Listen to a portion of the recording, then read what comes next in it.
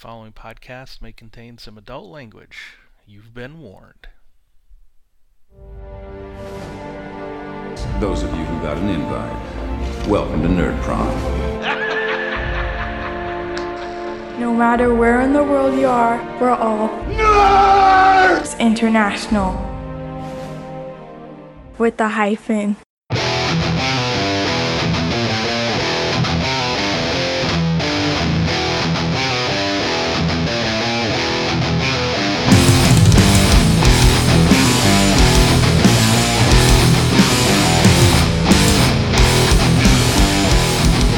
Welcome to Finding the Narrative, a Genesis RPG podcast. This is the show dedicated to the Genesis role-playing system for Fantasy Flight Games, a show in which we, your hosts, discuss all things Genesis from both the players and a GM's perspective.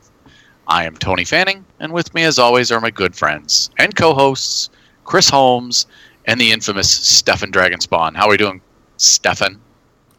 Stefan is doing good. Got to get some gaming on last weekend with some fellow nerds from Toronto, Corey Judd and his wife Jennifer, and our other friend Emma. We gamed at a little cottage near our place that they were able to rent, and played some card games, various board games, card games, and I ran for them Genesis, the Realms of Tyranoth pre-published adventure, The Haunted City. Cool, dude. Very nice. They enjoyed it. I had my little bookmark, which proved to be really valuable. I should make more copies of that. And they were passing it along to look at the symbols. And so I made more for future games. So yeah, they were gronking it. I was taking my time explaining the mechanics, sometimes introducing a little more complexity as we went on, and not worrying too much about pushing the story forward. It's like, yeah, you guys have fun. You know, some interaction? Okay, let's do some PC interaction. And then the Wednesday before that, I played in Matt Jones' post-apocalyptic game that he's going to be running. We just did character creation, but it's pretty cool. It's Cthulhu-esque, post-apocalyptic, where Cthulhu rose and he flattened the Earth. So now the Earth is actually flat. Oh, I actually saw that. Yeah. I can't remember the name of it. Was it Arkham City or Cthulhu City or something like that, I thought. No, it's the entire world is flat. Right. So right now it's we're not based in one city. And I based my character off of another fellow nerd, Paris Conte. So my character is Archer Conte, one of the few remaining Aussie-speaking people, because Australia is now completely underwater. Nice. Awesome. But unfortunately, he only learned his Australian accent through archive movies like Crocodile Dundee and watching reruns of what's his name, the Crocodile Hunter. Yeah, the Crocodile Hunter. Oh, he's such a beautiful specimen. Awesome. There you go. What about you, Chris? Well, had a lot of fun last night playing in Eberron for sure, because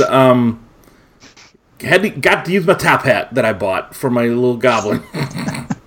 We were on a train, and I went up to the door. We were basically the big bad evil woman, not guy, and opened up the door, and I'm like, "Hey, do you want beef?" That was like kind of the safe word, as in doors open, she's here, come attack. So it was pretty fun. It was pretty damn fun. Yeah, and I'm working on a 2-shot adventure. So. Oh, you're a game master in that. I'm a game master of that one. Yep. Okay, so that's why that's the only time when you play female characters as an NPCs. My goblin is my PC. I'm running another game. I'm running another game. No, she's. Oh, okay. Okay. The big bad evil woman who we were fighting, the boss monster, was a female. So. Oh, okay. Mm-hmm. Sorry, I misunderstood there. So, Tony, how are you doing? Yeah. Not bad. Sitting here all bloated, not so fresh, because I just made a pot roast tonight. Huge one. But instead of using potatoes, I threw a bunch of squash and zucchini in it because I'm keto friendly. Nice. Yes. It was so damn good. But No, I just ran Eberron for my friendly local game store earlier this week. I've got a campaign that just started up there that the manager at the game store asked me to run. So we had our session 1, kind of murder mystery. Cool. I'm definitely taking it nice and slow, letting them do whatever they want, because this is a campaign. This is going to go as long as they want it to. Oh, yeah. So it's not one of those, I'm going to be done with this in 6 weeks. No, this is one where, hey, we're going to keep playing this till you guys are sick of it. That's great.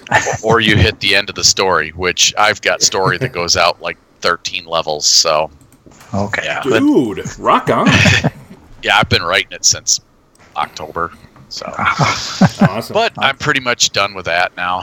Right, no more writing on that. Yeah, just relaxing. Been doing a little bit of writing on some other things, but nothing that jumps out. However, Yes. I did write these show notes for this awesome show we have. Yeah. We have no listener feedback, but we're going to jump into a show here soon, and we've called it Episode 50. Holy crap, it's episode 50. Yeah. It's not just a job, it's a career. As we do the careers for our Tales of the Epsilon Eclipse setting. And Tony, cheers to you, motherfucker. That's half a century, baby. Boom. And you too, Boom. Stefan. 50 cents. Yes, congratulations on 50 episodes. 50 episodes. Congratulations on 30 of those. Yeah. No, not quite, but maybe. quite, but Pretty goddamn close, 20. I think. Probably. Close to it. All right. Well, Better then, for having you, bud. absolutely we are. All right. Yeah, let's move into it. Let's go boost the signal then, okay? All right. Yeah, sounds groovy.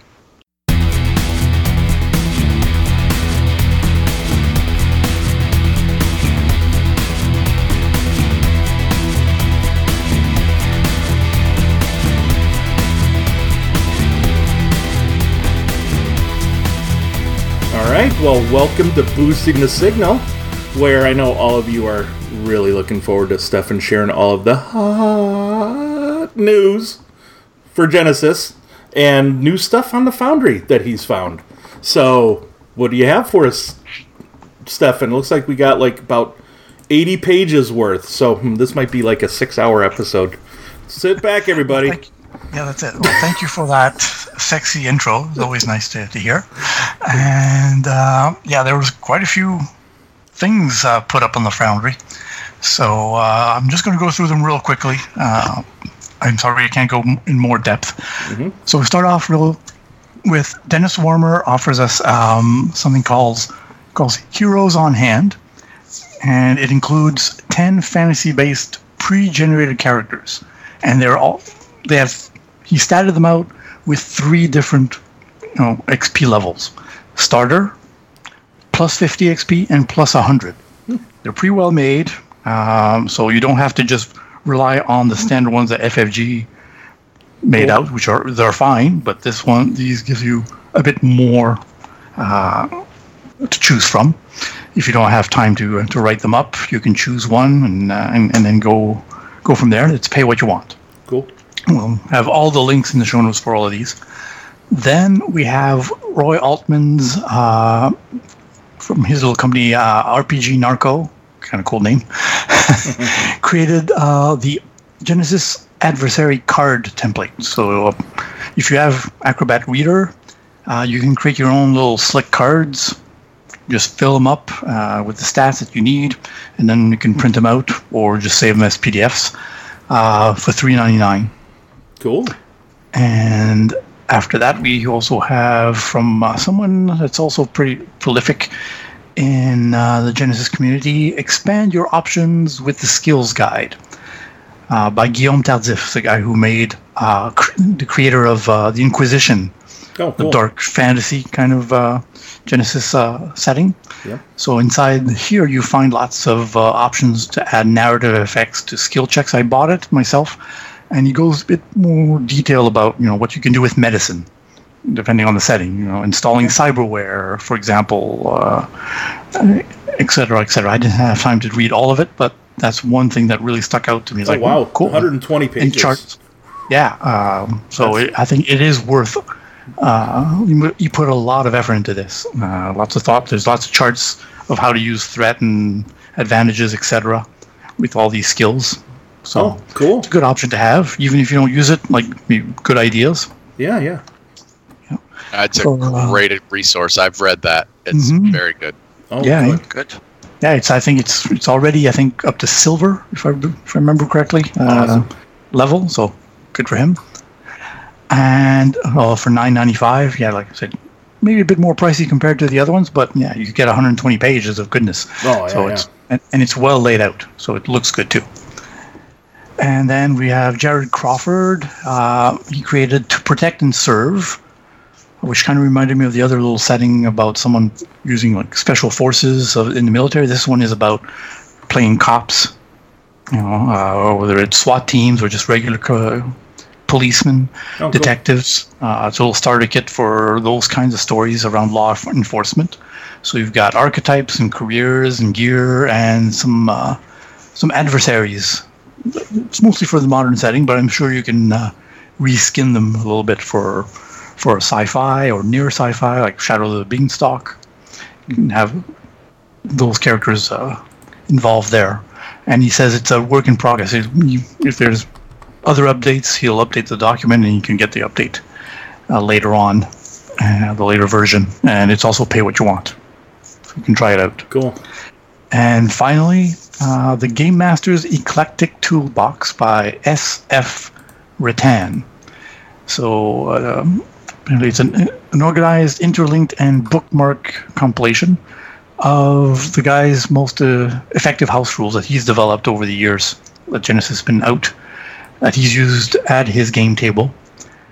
He's crammed about, he says, almost everything he's discovered over the years running and playing Genesis that he wished he'd known starting out. So hopefully sharing his own experience with you. So you can try it out for $4.99 on DriveThruRPG again. And that's it. So I think I managed to cut that down from 6-hour show to maybe just 20 minutes. Well done. Very nice. Yeah, nice summary, dude. Well done. Well done to all of you out there, too. I think there was something else that popped up before the show notes, but it's like, maybe I'll cover it the next time. Oh, I'm sure you will. So, folks out there, if you want to see your little products show up on our Boosting the Signal, just put them up on the Foundry. Stefan will find them. We'll find them? Yes, yep. you will. Do hope... Sorry, go ahead. Sorry, go ahead. I said, if you want me to review it, I don't know if you want to send me a copy. I'm not asking for free stuff, but if you want me to review it so I can boost the signal even more, I'd love to.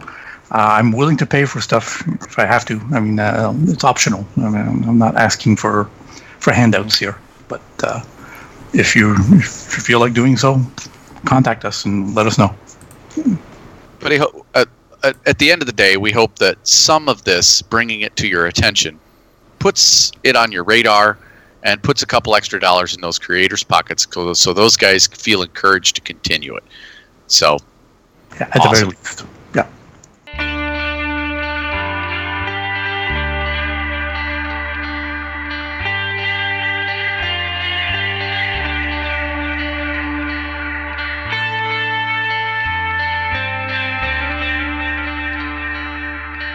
Welcome to 50 Pieces of Awesome! Here's Chris! Yeah! Wow! Thank you, Tony, for that intro. That actually kind of hurt my head a little bit. No. All right. Well, I did my best 80s metal voice. Come on, man. And I tried to return the favor. AC/DC. Yeah. So I didn't necessarily have to scour the web this week because I believe it was Tony passed me along this little nugget called the Genesis Dice Result Resource by, I believe, Robert Thayer. I'm going to have the link to his website out there and to this handy-dandy little tool. Basically, if you have an internet connection, if you have a phone, you have whatever, at the table, you could quickly go here, and it gives you how you can spend threat or despair, advantage, triumph on anything like combat, social checks, magic, hacking, fear, insanity. That's always a good one to kind of. I know. Yeah, we have to kind of look that up every time too. Crafting, alchemy. I'm not sure what a sensing is. I think that's a homebrew. Maybe. I'm not sure what that is. But then there's also enchanting as well. Oh, that's a Shadowrun homebrew for enchanting. Oh, Shadowrun homebrew. A sensing. Yeah, so that was it. So that's cool. And if you look up at the very top, there's also a Genesis magic calculator as well that I found. And you could put in either intelligence, will, cunning, or presence, and your knowledge, your ranks in knowledge, and it'll build up and tell you what your difficulty would be. So I'm going diverse here. I want to augment, and I can add haste for free. I can do swift and additional target. Oh, that's going to be formidable for me. Boom, quickly, got it going. And again, this is on the web. So if you are, if your GMs allow like electronic devices around the table, or if you're you're playing online, very handy. Very handy to put that there. Very nice. So yeah, and it looks like it's time I'm playing as a catfolk bard. Yes, exactly. And it looks like he's got the expanded player's guide stuff in here too. So I go to Primal and I see Transform. I went to Arcana at first and I was looking. I'm like, ooh, there's Mask and Predict. Where's Transform? He totally missed Transform. Oh, wait a second. That's Primal only. So maybe some enhancements coming up would be selecting the talents that open up these different spell types for us too. But this is cool. This is pretty sweet. What do you guys think? Yeah. Awesome. I thought it was nifty enough to share it to you. So. Oh yeah. This is awesome.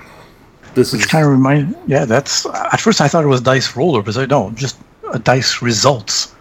So yeah, which is kind of cool. So how to spend those rolled up. Yeah, how to spend those threat and successes and everything. So pretty cool. Well, it's like it kind of reminded me of someone else that created what's called RPG Sessions. It's a website as well. It's a dice roller for both Star Wars, and there's a tab for Genesis, and apparently you can visit it again. I think it would be great because apparently he's updated the website with even more options. So I just haven't had time to look at. But those are two definitely great resources. Awesome. Yeah, man. Pretty cool. So Robert, there you go. Here's your 50 pieces of awesome. Sending them FedEx to make sure they get there. Don't spend them all. But if you do, keep working on this stuff. If there's more stuff, more ideas, cool. Yes, we want more. We want more. Yes. Thanks, everybody. Yes, thank you.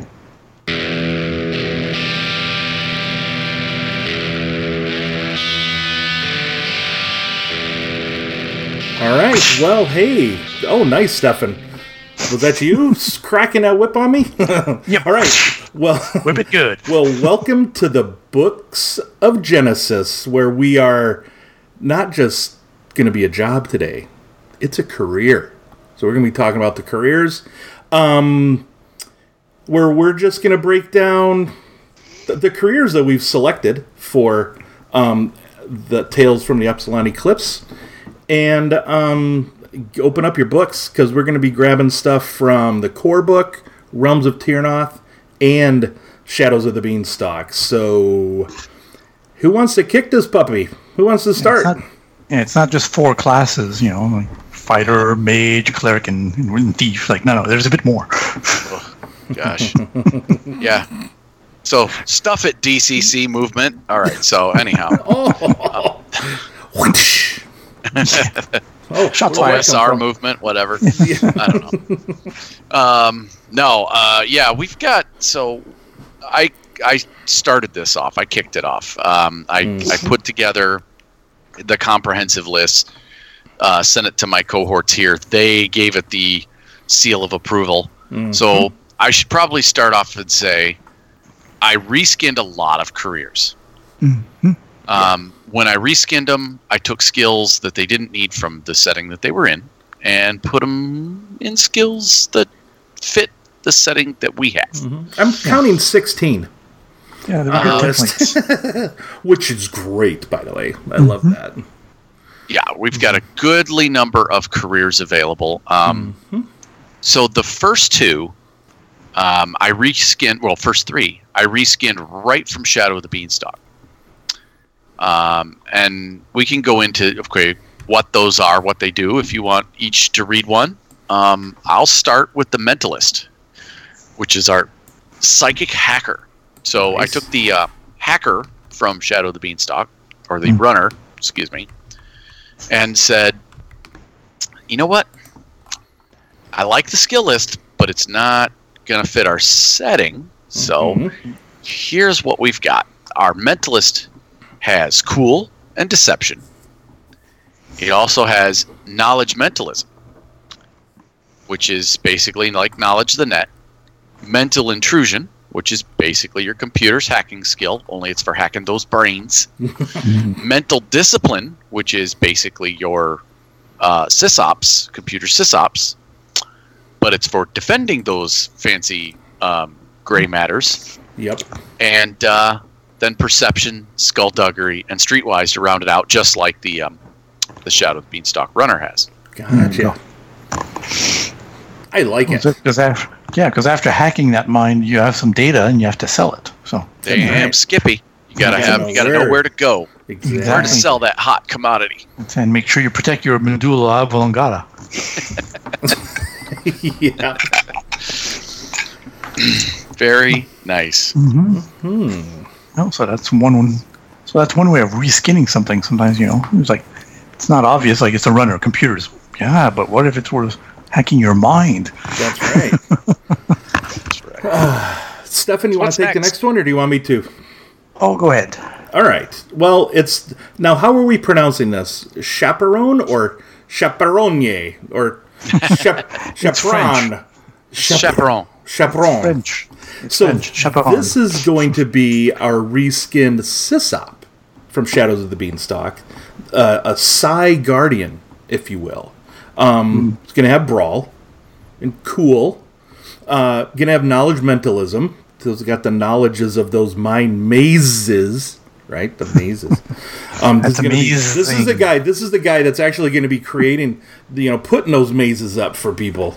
Medicine, obviously, because if you need to go do that Inception thing and go multiple levels, right, into the defenses or whatever, the hacking, defend the hacking.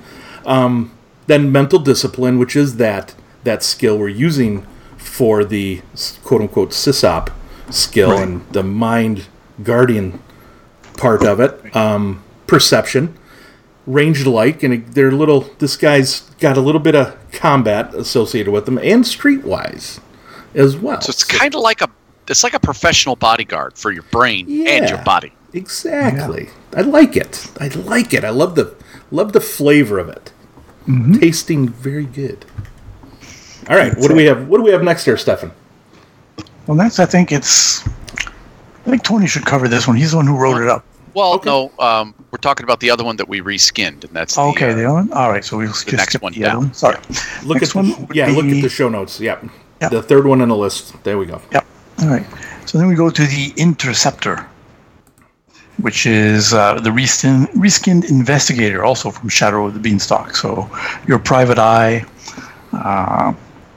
but he has a bit of a psionic edge. So his skills include coercion, knowledge mentalism, of course, because he has to know about what goes on in the brain.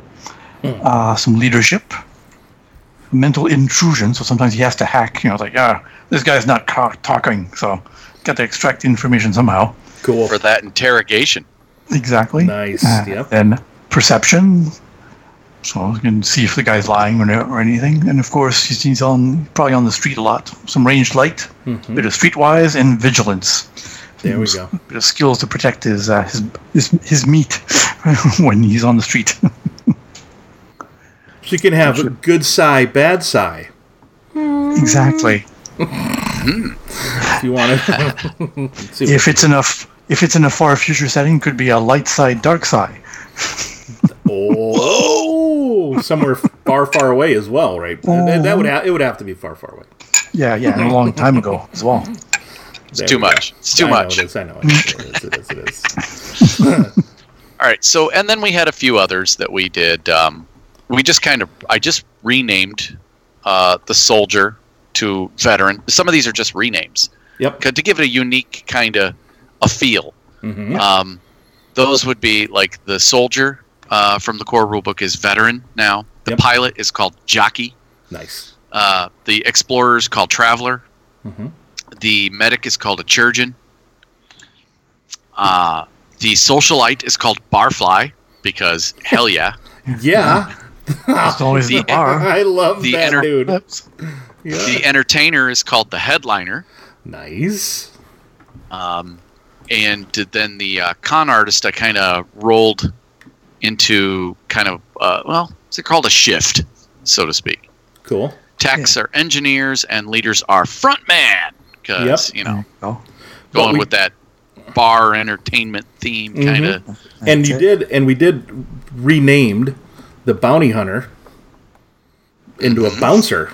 Your martial artist when watching a doe. That's right. So I took the bounty hunter from Shadow of the Beanstalk, just renamed it Bouncer. So gotcha. Now, did we?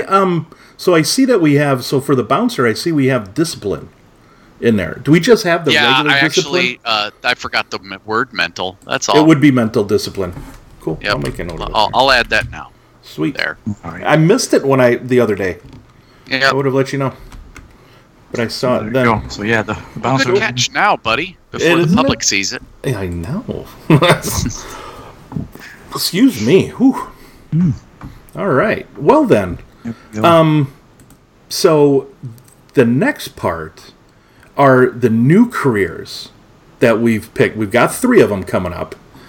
Stefan did one, Tony did one, and I wrote up the one for the last one here, but it was Tony's idea. I went ahead and wrote the flavor text for it. I'm glad he gave me the creative license to do that. So why don't you kick us off, Stefan, with the one you did here? Sure. Well, he had to give you the one, because you're the one who was more clamoring for it. It's a secret. I know. It's probably been on social media too while we were doing that. A little bit. All right. So with me, it was the Mind Mage. So we introduced psionics. There's no other spellcasters. There's no arcane or divine or primal or verse, and no runes. So we call it the Mind Mage. It's a psionics or psychic wizard. I had come up with the Mentari as a name for my the race that I sort of contributed, the Zal, the insect race. Cool. So whatever name you apply, each race can have their own name for it. Nice. They all do the same thing, basically. So a Mind Mage is trained their mind to affect the world around them. Be the closest thing to a sorcerer or wizard in a fantasy setting kind of thing. But they don't need fancy components or to cast their spell. They don't even need gestures or words. It's just very subtle art. Cool. A bit more broader than a mentalist, a chaperone, or blogger, or boggler. Sorry. Mm-hmm. That's what really, makes them. And I added, and what truly makes a Mind Mage so fearsome is their almost natural attunement to a special crystal that can be shaped into different implements or embedded, like in staves or crowns or medallions, or the ring that I have my character use in the last advantageous threat we used, I think, or the previous one. Nice. And of course, these Mind Mages need a place to practice, to train all their knowledge. Mm-hmm. So the Endless Halls is where Mind Mages are taught how to control their powers. It's also where all the knowledge that they've gathered through millennia have been written down or recorded across the whole multiverse. And it's also where they have the vault, where sometimes very powerful and sometimes dangerous relics are kept. Ooh. So that's a pocket dimension in itself, heavily guarded by the best of mind mages. And of course, they'll hire powerful guardians, side guardians, or chaperones to help protect their vault from any other kind of intrusion that someone may try to access the vault through. And of course, the Bogglers may help as well. Very nice. And their career skills, of course. Well, first off, a mind mage would have access to the following actions: attack, augment, but only on their self; curse, as well as heal and mask, but only on themselves for healing and mask to begin with; and predict, as well as some utility, if a player can come up with it. Later on, they can get advanced techniques, i.e. talents, that can allow them to use some of the actions that are only available on themselves and extend it to others. Oh. But it takes a bit more training. So it's kind of balances out the fact that even if you bound and gag a mind mage, he could still use his powers. Gotcha.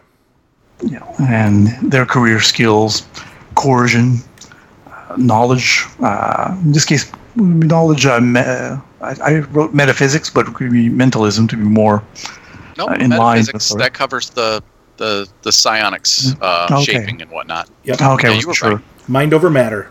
Right, and then knowledge multiverse, because they travel between the different dimensions. Mental discipline, of course, to protect their precious minds. Mm-hmm. Perception, psionics, which is the skill that is the equivalent of arcane, divine, or primal. A bit of stealth and vigilance.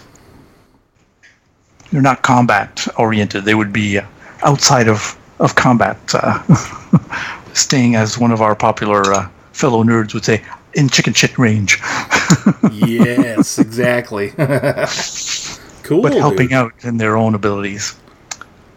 Very nice. Well done little paragraph there. I like the endless halls. That just gives me this vision of this extra dimensional space that is, it's endless. That's awesome. Well, that's I it. love it. There are lots of halls, red rooms here and there. Mm-hmm. You turn a corner, it's like, oh, no, it's another hall. What popped in my head?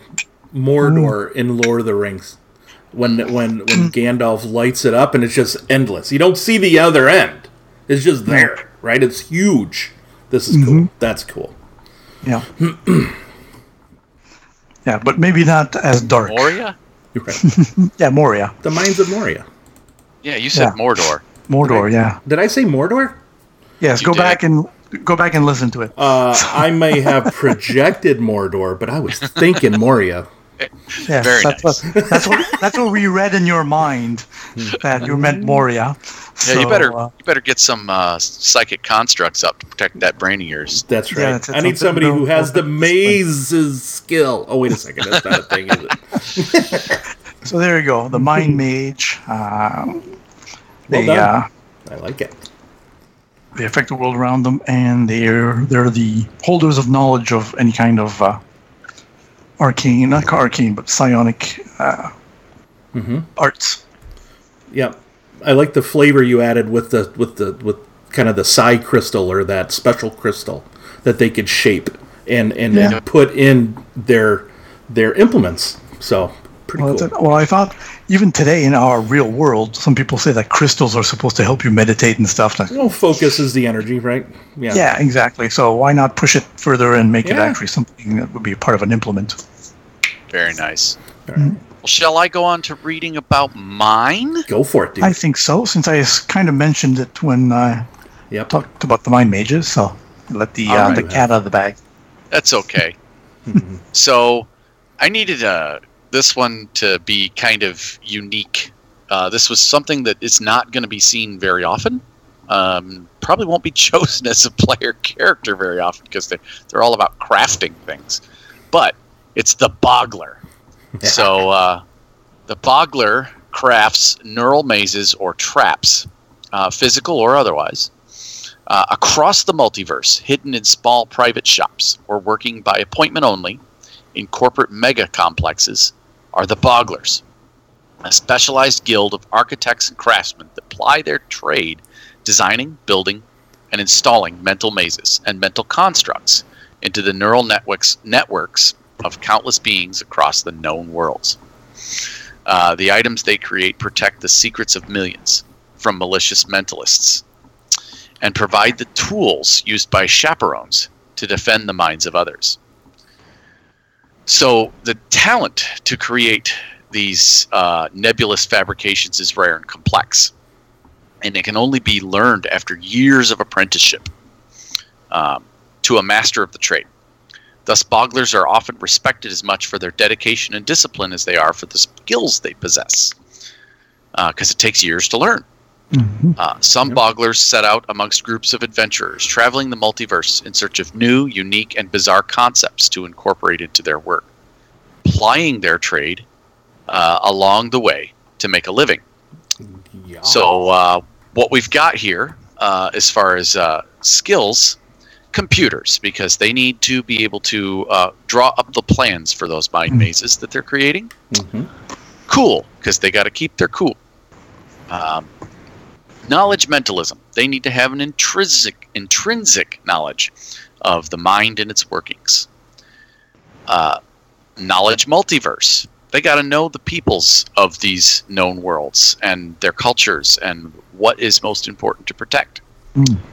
Knowledge science, because the mentalism isn't the only way to get secrets out of somebody's brain. There's also scientific ways. Negotiation, because, well, any good tradesperson has negotiation. Yep. Yeah. Ranged light, because they need to defend themselves. Yeah. And skullduggery, because trap making. Duh. Yeah. Yeah. And I was going to say ranged light when negotiations fail. That's right. Exactly. That's right. Awesome. Dude, that's our Boggler. That's our architect of the mind. Yes. Where did you get the name Boggler from, by the way? So I was looking for some, mind-boggling. I started looking at synonyms. Okay. They boggle your mind, man. Right. Yes. What would I got to the word confusion, and I'm like confuser. No, that's not right. So then I did synonyms, and I saw boggle, and I'm like, Boggler. Nice. Boom, done. They boggle your mind. Yeah. Right. Sometimes a Boggler sometimes reminds me of sometimes old English names for certain malicious spirits, like a red cap or something like that, a Boggler.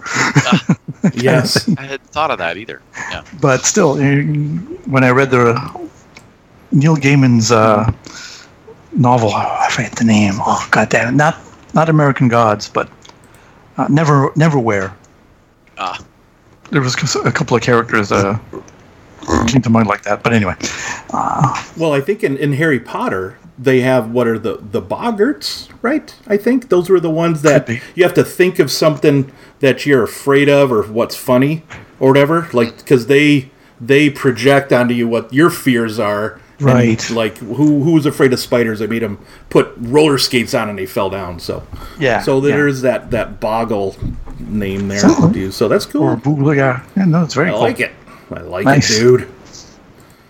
But we got one more. Oh, yes. We sure do. Someone who insisted on having this. Oh, I did not insist. This was Tony's idea, and I ran with it, and I might have sprinted as well. Once you picked it up, you insisted. I did. I'm like, oh yeah. So, everybody, you must get ready for. First off, I'm okay because I am a lumberjack. Yes, we have the lumberjack career. To be a lumberjack, and you work all day. All right. To be a lumberjack is to take the oath of the sequoia. If they stand behind you, protect them. If they stand beside you, respect them. If they stand against you, defeat them.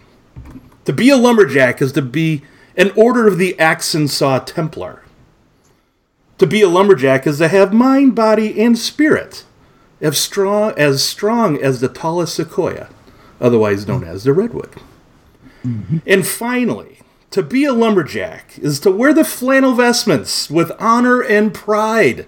Yes, everybody. I love it. Yes, everybody. Lumberjacks are the holy warriors of the multiverse, trained in the arts of psionics and lumberjacking from a very early age.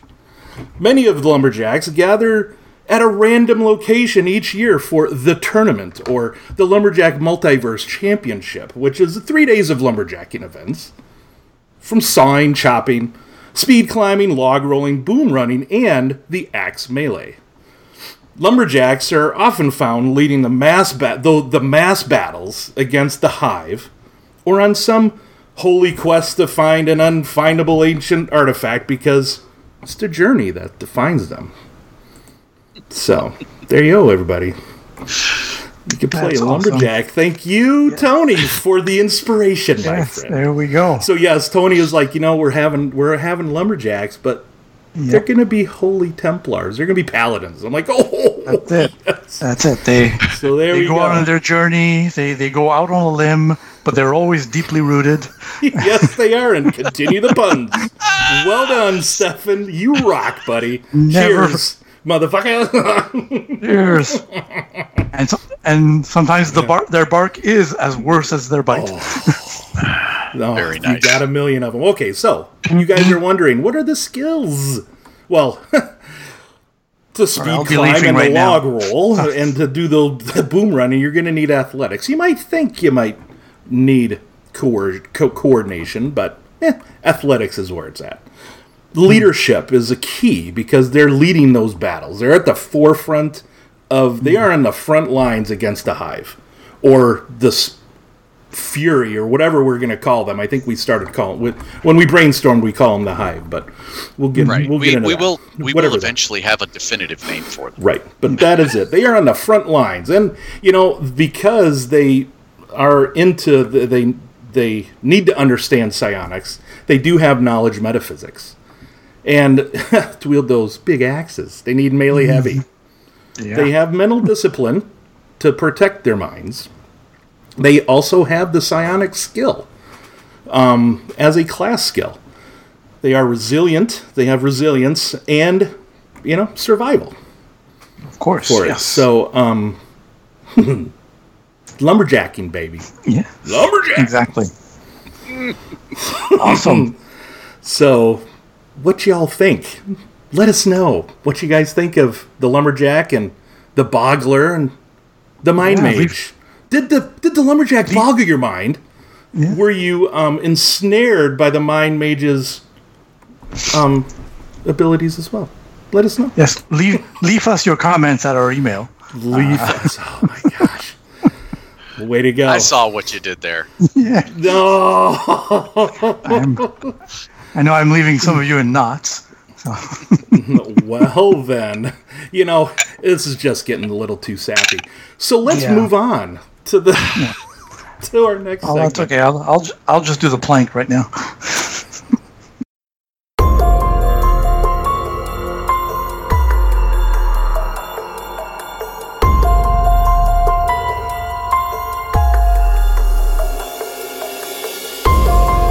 All right, welcome to the next segment of the show.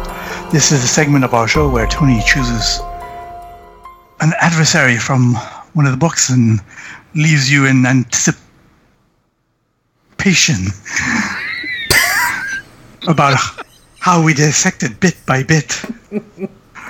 So, come up to the lab and see what's on the slab. Very nice. Thank you for that awesome intro, buddy. There we go. Good. So today you're going to turn to your expanded player's guide, and that is going to be page 15, the Gorgon. This is a nemesis. So the Gorgons appear as ageless women with snakes in place of their skin. Their gray-green skin, excuse me. And snakes in place of their hair. Their gray-green skin is cracked. Jeez, there we go. Already dangerous, they are also wrapped in such a sacred majesty that any mortal who looks upon them turns to stone. Oh my gosh. Oh wow, yeah, no wonder why the 8 in attack. Wow. Yeah. Power. Jeez. So these gals, they've got some pretty solid stats here for Nemesis. They got 3s in everything except for agility and intellect. Intellect being a 2 and agility being a 4. They have a soak value of 4, so they must be wearing something. They're not completely naked. There's cracked skin, I guess. Isn't that the less you wear, the better? Like chainmail bikinis is like as good as plate? Yes. Naked passive defense kind of thing. Because it does give them melee and range defense of 2, so they've got to be wearing some kind of armor. They have a wound threshold of 15 and a strain threshold of 12, so not a bad stat block. No. Mm-hmm. Talents wise, they're sitting on parry 2, and that's it. They don't have anything else as far as talents. Well, they do have skills. They have 2 in their defense, though. That's actually pretty good. Yeah. Melee and range defense. Yeah, right. So you could. It's got to be their either their scaly hide or their armor or something. Probably. Maybe it is the chainmail bikini with the pinpoint defense barrier or something. Maybe, or they're just moving around like snakes. They're very, snake-style kung fu. That dried skin and cracked. It's kind of a hard armor. Skill-wise, they have a cool of 4, coercion of 2, knowledge 3. Melee light of 4. So simple skill block, but very skilled in what they are skilled at. Mm-hmm. But what's key here is this ability, which is their petrifying gaze. Mm-hmm. So as an action, they may make opposed cool versus coordination check, targeting one character within medium range to immobilize the target until the end of this character's next turn, plus 1 additional turn for each additional 2 successes. Wow. They may spend 3 advantage to stagger the target until the end of the character's next turn, and may spend a triumph to turn the target to stone. What the hell? That's permanent. And but she's rolling what? So cool is based off of what? Willpower? Coolest presence. Presence. So she's gonna have 3 yellow with the cool of 4. That's a yellow and green. Wow. Before flipping a story point. Yes. Exactly. Yeah. Wow. And you might be thinking, why cool? Well, cool's used for your initiative if you are getting the jump on somebody when you're ambushing somebody. So, yeah.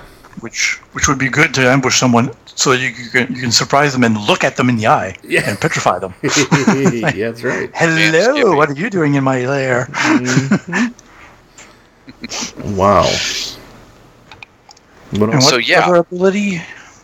And terrifying as well. Sorry. Yes, and they also have terrifying. At the start of the encounter, all opponents are going to make a daunting fear check. That's 4 purple dice as an out-of-turn incidental. Wow. If there are multiple sources of fear in the encounter, the opponents make 1 fear check against the most terrifying. Ah, there you go. And then they have the Gorgon Blade, which is just a nasty sword, but you could really outfit them with anything. Mm-hmm. So that's the key stats and abilities, the overview of these things. Obviously, it's your standard Medusa, as we've always called them, but the Gorgon was actually a race of these women, and Medusa was just one of them. Yep. From memory, there were 3 Gorgons in the Greek mythology, and Medusa was the only mortal one, apparently. Correct. So, as opposed to another popular D20 system where the Gorgon was a totally different creature, and the Medusa was a totally different creature. Yeah.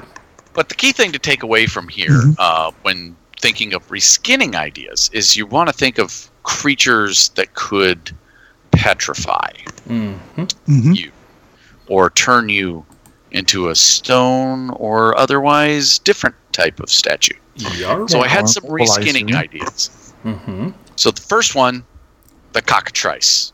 It appears in fantasy literature. It appears in Greek mythology. This is a flying bird, giant chicken almost, that can with its gaze turn people to stone. Nice. When I'm thinking of that particular creature and all of my reskinning ideas, I would probably reduce, for all of my reskinning ideas, I would reduce their presence by 1 and maybe increase their cunning by 1. Each of them being more of an animal intelligence. Gotcha. Right. And then with the also, I would with their skill set, I would probably give them survival instead of knowledge. So instead of their knowledge, they would have survival at 3. Right. Yeah. They're So, more animal-like, yeah. Yeah. So the first one is the cockatrice. The second one is the basilisk. So whether you think basilisk from Harry Potter with this giant freaking snake that can turn people to stone, or has this ultra poisonous bite, or whether you think the basilisk that we remember from mythology and from playing D Shift 7D, it's a giant lizard. Yeah. Yep. Basically a monitor lizard that can turn people to stone with its gaze. Mm-hmm. The mud golem. Now, mud golems can encase their victims in golem, basically turning them to stone. So They're good at pottery. The mud golem. Yeah. Right. I would probably change the mud golem even more, increasing its wound threshold, dropping its strain down to maybe 8. Yep. And giving it a brawn of 4 instead of an agility of 4. Yeah. But everything else, soak. Yeah. Yep, everything else would be pretty much the same. Mm-hmm. And then the last one, I'm thinking, okay, let's go to Viking mythology. Okay. Go to those frost beasts that can breathe ice on you and turn you into an icy statue and freeze you instantaneously. Oh, there we go. Nice. Like dipping you into nitrogen. Basically. Yeah. Yeah. And it's basically your basilisk, only it's ice themed. Yeah. Definitely. And it's another giant frosty creature. It's more lizard like. But all of these are great ideas for skinning, reskinning a Gorgon, and getting the best use out of that petrifying gaze, because that's really what you're going for. Exactly. So, how would we survive petrification? There's actually a sidebar on page there is 16. I'm not sure. I didn't have it in the show notes, so I wasn't sure whether you're going to mention it or not. No, I was. But thank you for bringing it up, buddy. Yeah, I mean, I'm going to be petrified. I just know it. This is First, I was afraid though, because I failed my terrifying check. Right, my fear check. This is a sidebar, meaning it's an optional rule. Yeah, I'm just a stoner over here. Petrification, like death, can be very frustrating experience for your players. I don't agree all the time. You should be willing to turn your players' characters to stone, but have a way for them to be restored to life later on. Maybe much later on, at the end of the campaign, is my suggestion. But just kidding. Magic is always a good solution. A daunting Arcana, Divine, or Primal check will do it. Should restore the petrified, and that's a narrative use. I would not allow it to happen during combat. I'd have to be a ritual. Right. I would even. I think a verse would be so cool to just almost. But you don't necessarily want to shatter them. Because if they're turned to stone, right? So maybe verse wouldn't be a good one. Now, of course, if you're doing it with the frost beast, maybe you just gotta use add the fire descriptor to to a healing spell there you go. To warm them up. That's right. Who knows? But that's where Priest of Kelos are rule. There you go. Obviously, smart characters may fight a Gorgon without looking at it. Yep. And they act as though they have the blinded critical injury, which is in the critical injury chart on 115 of the core rulebook. and therefore they cannot be targeted by the petrifying gaze. No, that's it. If some of our listeners have ever watched the movies, there was an old one and the remake, The Clash of the Titans. Oh yeah. Characters, of course, they knew about the Gorgon. Yeah, try to reflect it or use the shiny inside of their shields. Yep. Exactly. Didn't work all the time, but hey. I did like this. I did like this. The last two sentences of the first paragraph there, Tony, where you could potentially allow the players, the characters, to be restored after the Gorgon's defeat. And maybe pouring the blood. I remember doing that, pouring the blood or needing the blood of a Gorgon to turn somebody as from stone to flesh back. Right. Which is where I would go. I would also say, like, if you wanted to do that, you could take the Gorgon's blood as an ingredient for an alchemy check to create a salve that can be put on. There you go. And a good way to use that knowledge lore check. It's like, do you know what you need to turn them back to stone from back to flesh? That's right. You could turn the next adventure into how do we get Bob back to normal Bob and not Stone Bob? That's right. That's it, the Stoner Bob. That's right. It's Stoned Bob instead of Stoner. I was thinking, how would you apply this? It's a creature related to something that's like a sci-fi. Like, I was thinking a robot might have some kind of dart that they inject that sort of paralyzes or petrifies the flesh. There you go. Any one of these things could be. Yeah, nanobots. Nanobots could be themed to be a ray instead of a gaze. A gaze. It could be a ray gun that does that. Mm-hmm. And I don't think the skills would really change either, right? I mean, no. Not necessarily. Knowledge, melee light, right? To fire like little needle or pistols or something, or those bots. Or the ray could just be aimed at someone's eyes or the face, and that's there you go. That still can, and you can still use the reflection. You're not looking at it. You're trying to reflect the gaze back to the robot to there you go, to destroy it. Nice. Very nice. Nice.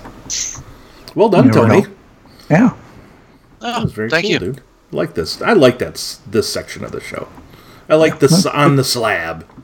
It's a good segment, yes. I decided to take the creature I made on the slab and throw it at you guys for our advantageous threat. Oh, no.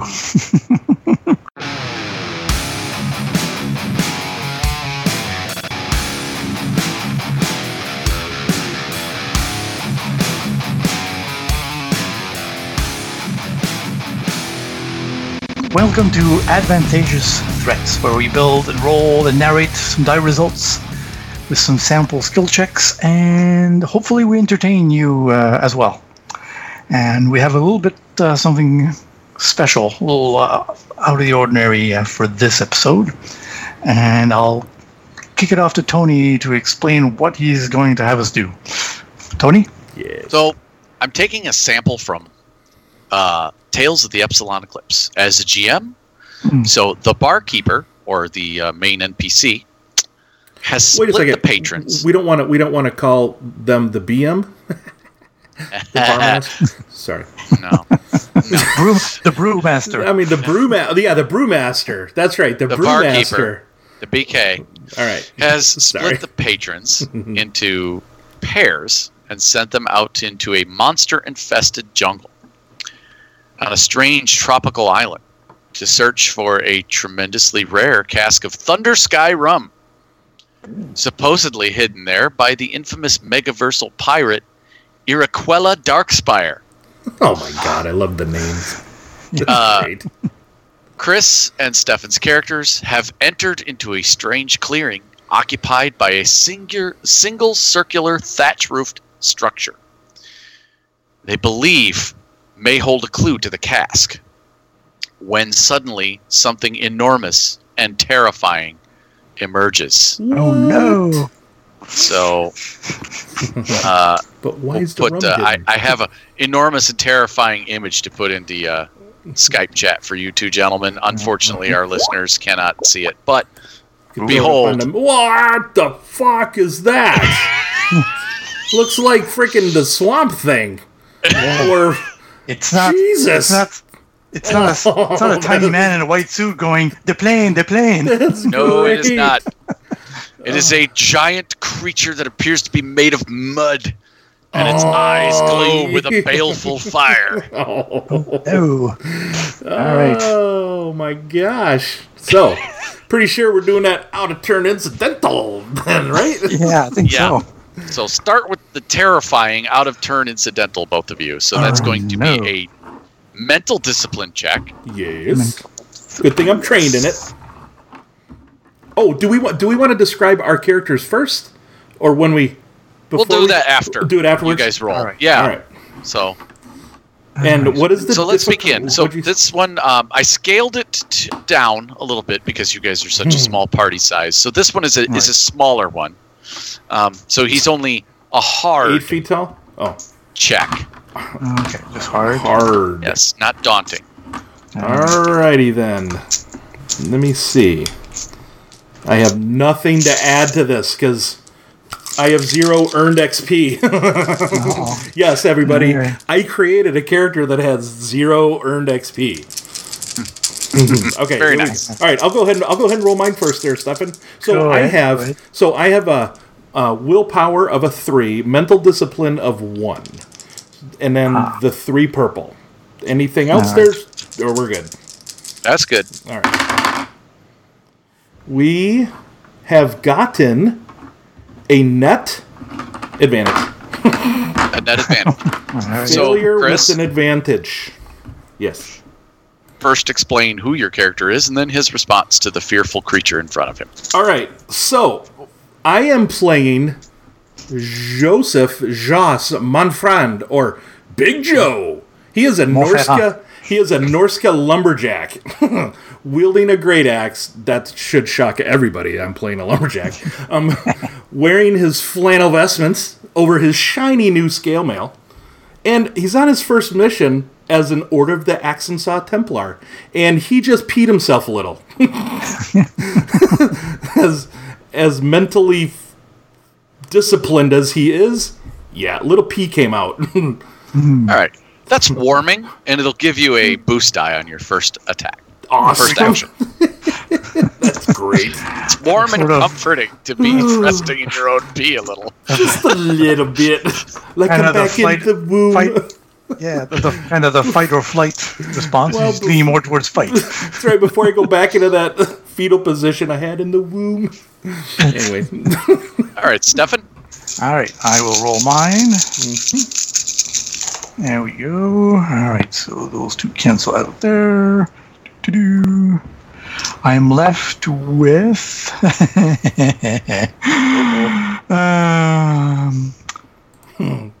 I'm a bit like in Joe's shoes as well. I'm also left with an advantage. Oh my gosh! Seriously? Oh, that's awesome. All right, so describe your character and then her response. So, I am playing Hethal Jin, a.k.a. Jin, a Zolhinol Mentari. Those are the long, tall, moth-like insect, like creature. Nice. And they're the ones who are psionically endowed. So they're the equivalent of mind mages. So she's experienced Mentari, and here assigned to Joe as an evaluator on his first mission as a lumberjack.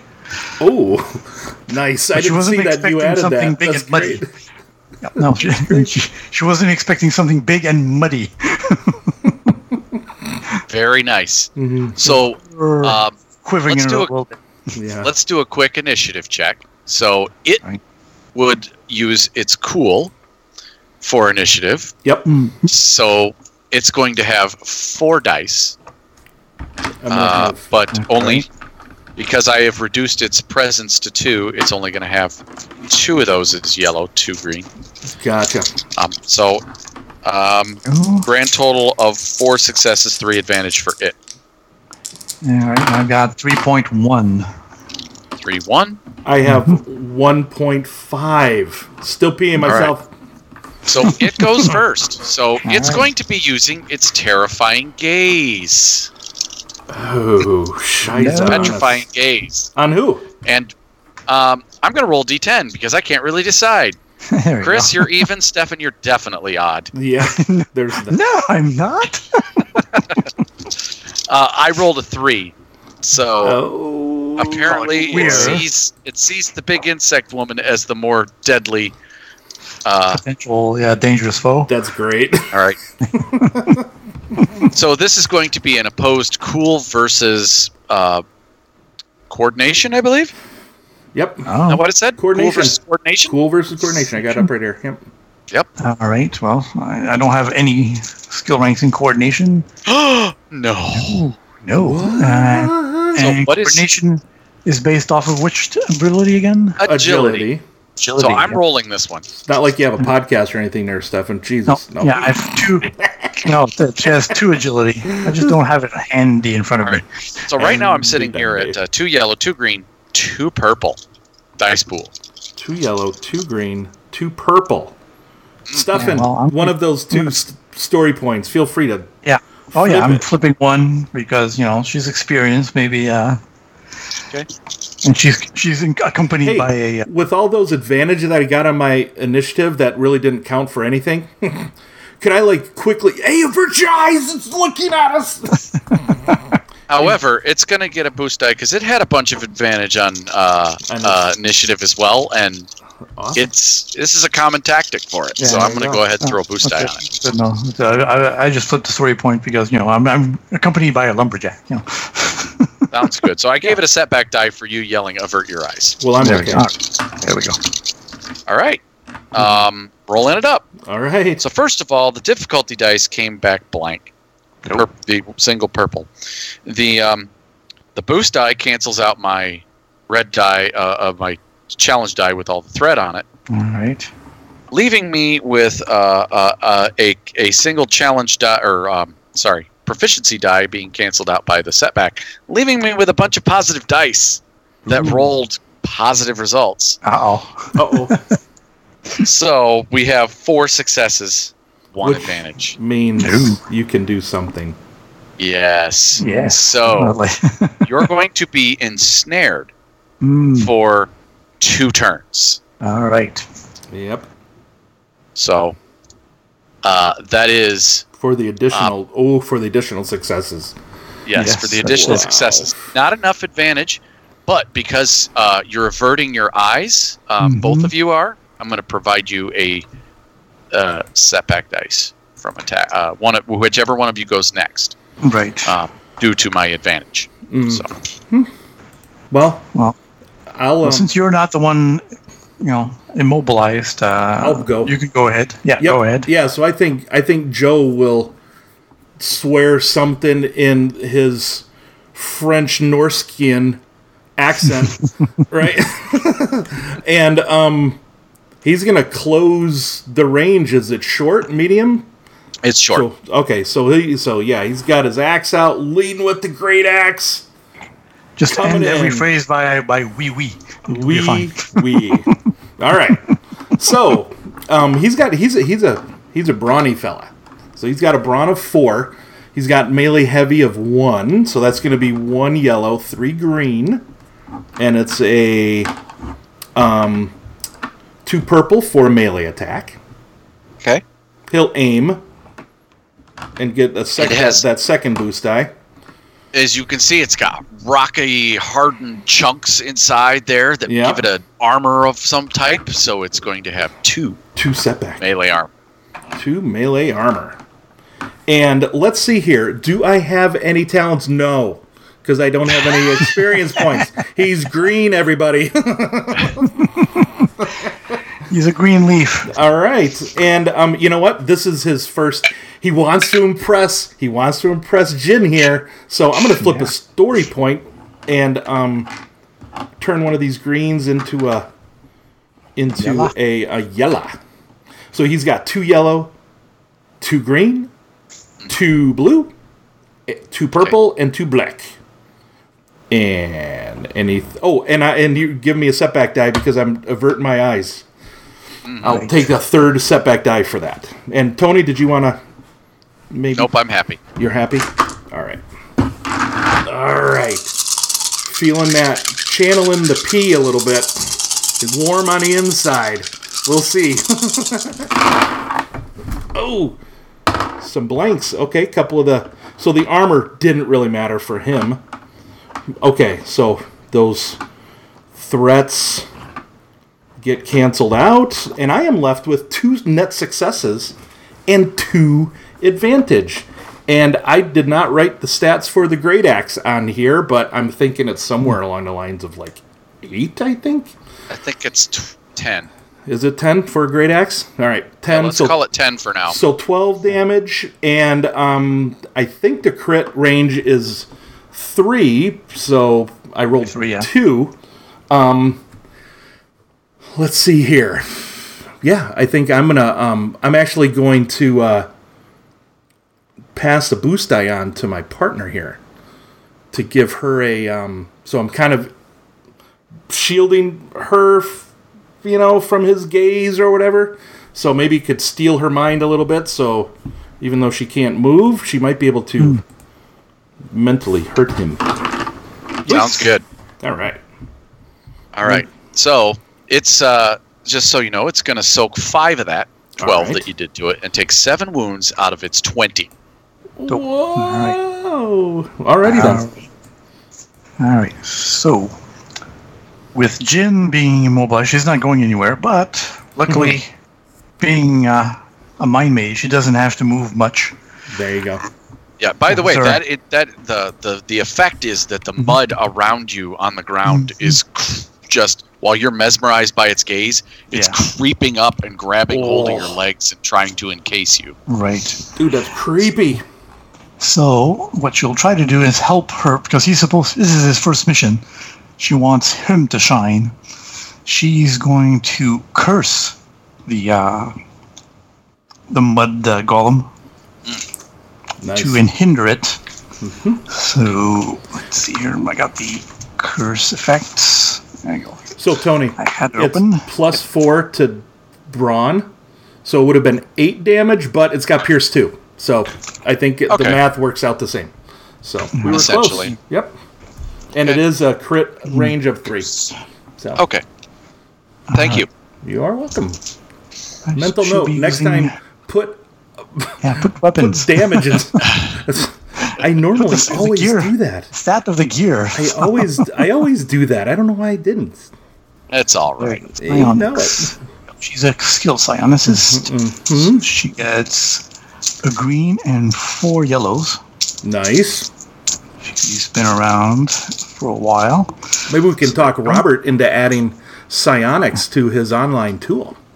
Yeah. For figuring out magic skills. So the base difficulty for Curse is 2 purple. Range is short, so I'm assuming we're having short range. Yep. There we go. And I will add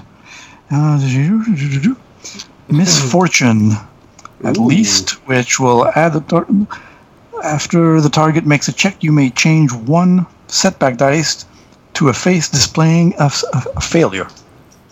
Very nice. So there we go. Adding that, and of course, averting her gaze to the setback dice and the boost dice that she got from previous round. Wait, there's more. Yes, You're casting magic on this weird, mysterious island, or you're using psionics, but it's a magic type.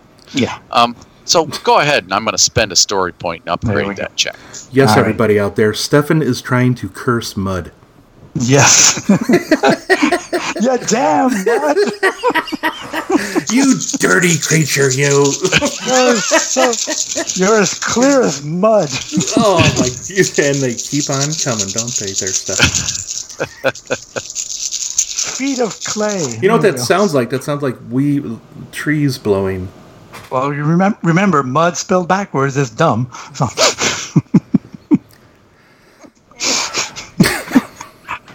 I've got a triumph. That's good news. There you go. Let's see what else cancels out. This is threats, some advantages. There we go. Still got 6 advantages. Holy crap.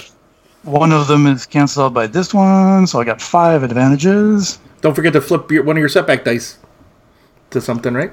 Or is that on them?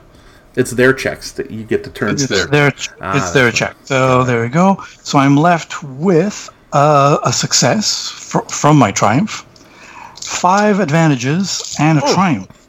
Oh, wow! Exactly. All right, so fuck out of this thing. 5 advantage on a magic action. So first off, just the base effect is that target suffers -1 green dice to his selected checks. Nice. For the duration, and I can maintain this as a maneuver. Mm-hmm. And I can switch a boost die as well. The face to change it to a failure. Very nice. Okay. That's for that. So or the setback die. Exactly. With 5 advantages, I would at least give. Maybe I use 2 of them to give a boost. Maybe one boost to Perhaps, Joe. maybe, if you don't mind a suggestion. Sure. Go ahead. That it shakes both of you out of your fear. Yes. For 5 advantage? Yeah. I like it. All right, so there you go. Cool. No longer afraid. And for the triumph, I would say the mud sort of recedes from her as the confidence of her spell or her power, and seeing her ally, give a resounding thump to the mud, the mud creature. Very nice. It shakes its concentration enough that the mud just falls off and she can float away. Very nice. Awesome. Well, tried to keep the moth from flying, but it's not going to happen unless I can trap her again next turn. But all right, unfortunately, that's it. That's it. And she uses a maneuver to float above. Cliffhanger. Best 2 out of 3. We can't do best 2 out of 3 rounds now because we failed the first round. We did pretty good in the second round, right? First round was our incidental. That's it. Exactly. The pre-initiative. Point is, I got to highlight my monster, and you guys got to play a little. Yeah, we did. We did more than 1 check each. And he was able to curse mud. Yeah. There will be mud flung tonight. And it keeps on going. Well, that was fun. Well done, that's okay. Tony. Thanks for That's okay. Jin needed a nice mud mask to make herself even more beautiful. There you go. There you go. All right. You guys want to go home? Let's. Yes, let's go.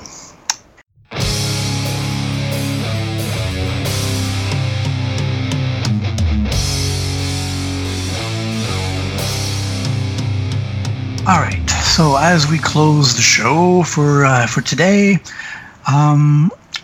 this is the part where I sometimes do a little bit of a shout out to one of the shows or blogs on the Nerds International Network. Some of them, quite a few of them, have taken a little break this month of January in the new year. After the holidays, I guess. So, they're all a bunch of slackers. So, right. But don't despair, they'll be back. Recharging their batteries. One of them is on a cruise to play his own little games. And leaving from New Orleans.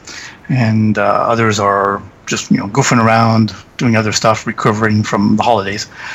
But still, you can check out the whole Nerds International panoply of shows, podcasts, blogs, etc., and look at their backlog. Listen to some older episodes that you may not have you may have skipped over, or maybe something that you liked and listened to it over again.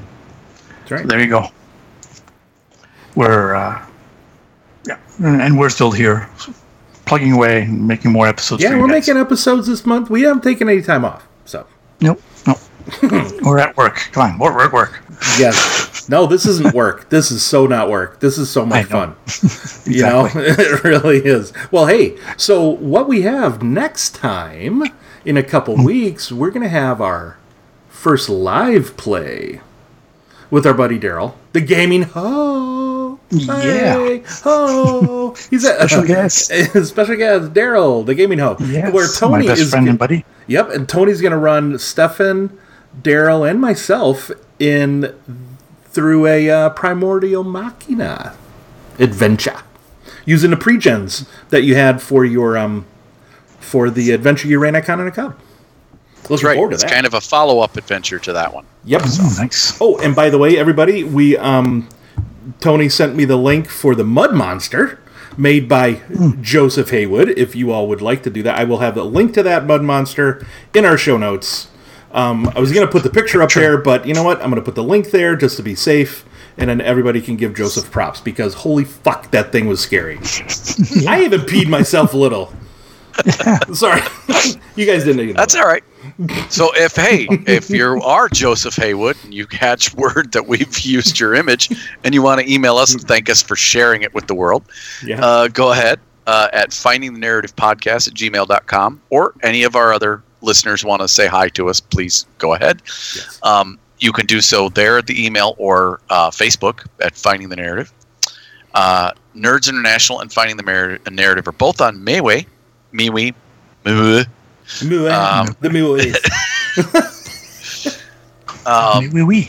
and we have that awesome Twitter presence of Stefan at FTN_Genesis.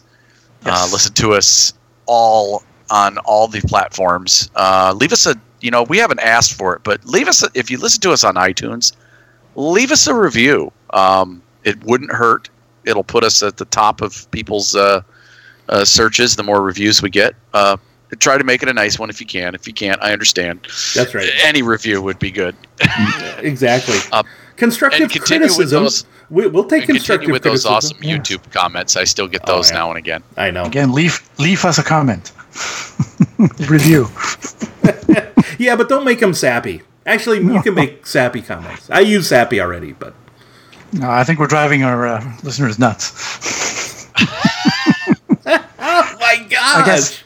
I guess it's my fault for planting the seed. Yeah, but you know what? I know deep back in their minds, they're pining for more. They really are. I'm sure. Right? Come on. You got one, Tony. I know you got one on the top of your brain. Oh, I don't. But that's fine. No, that's fine.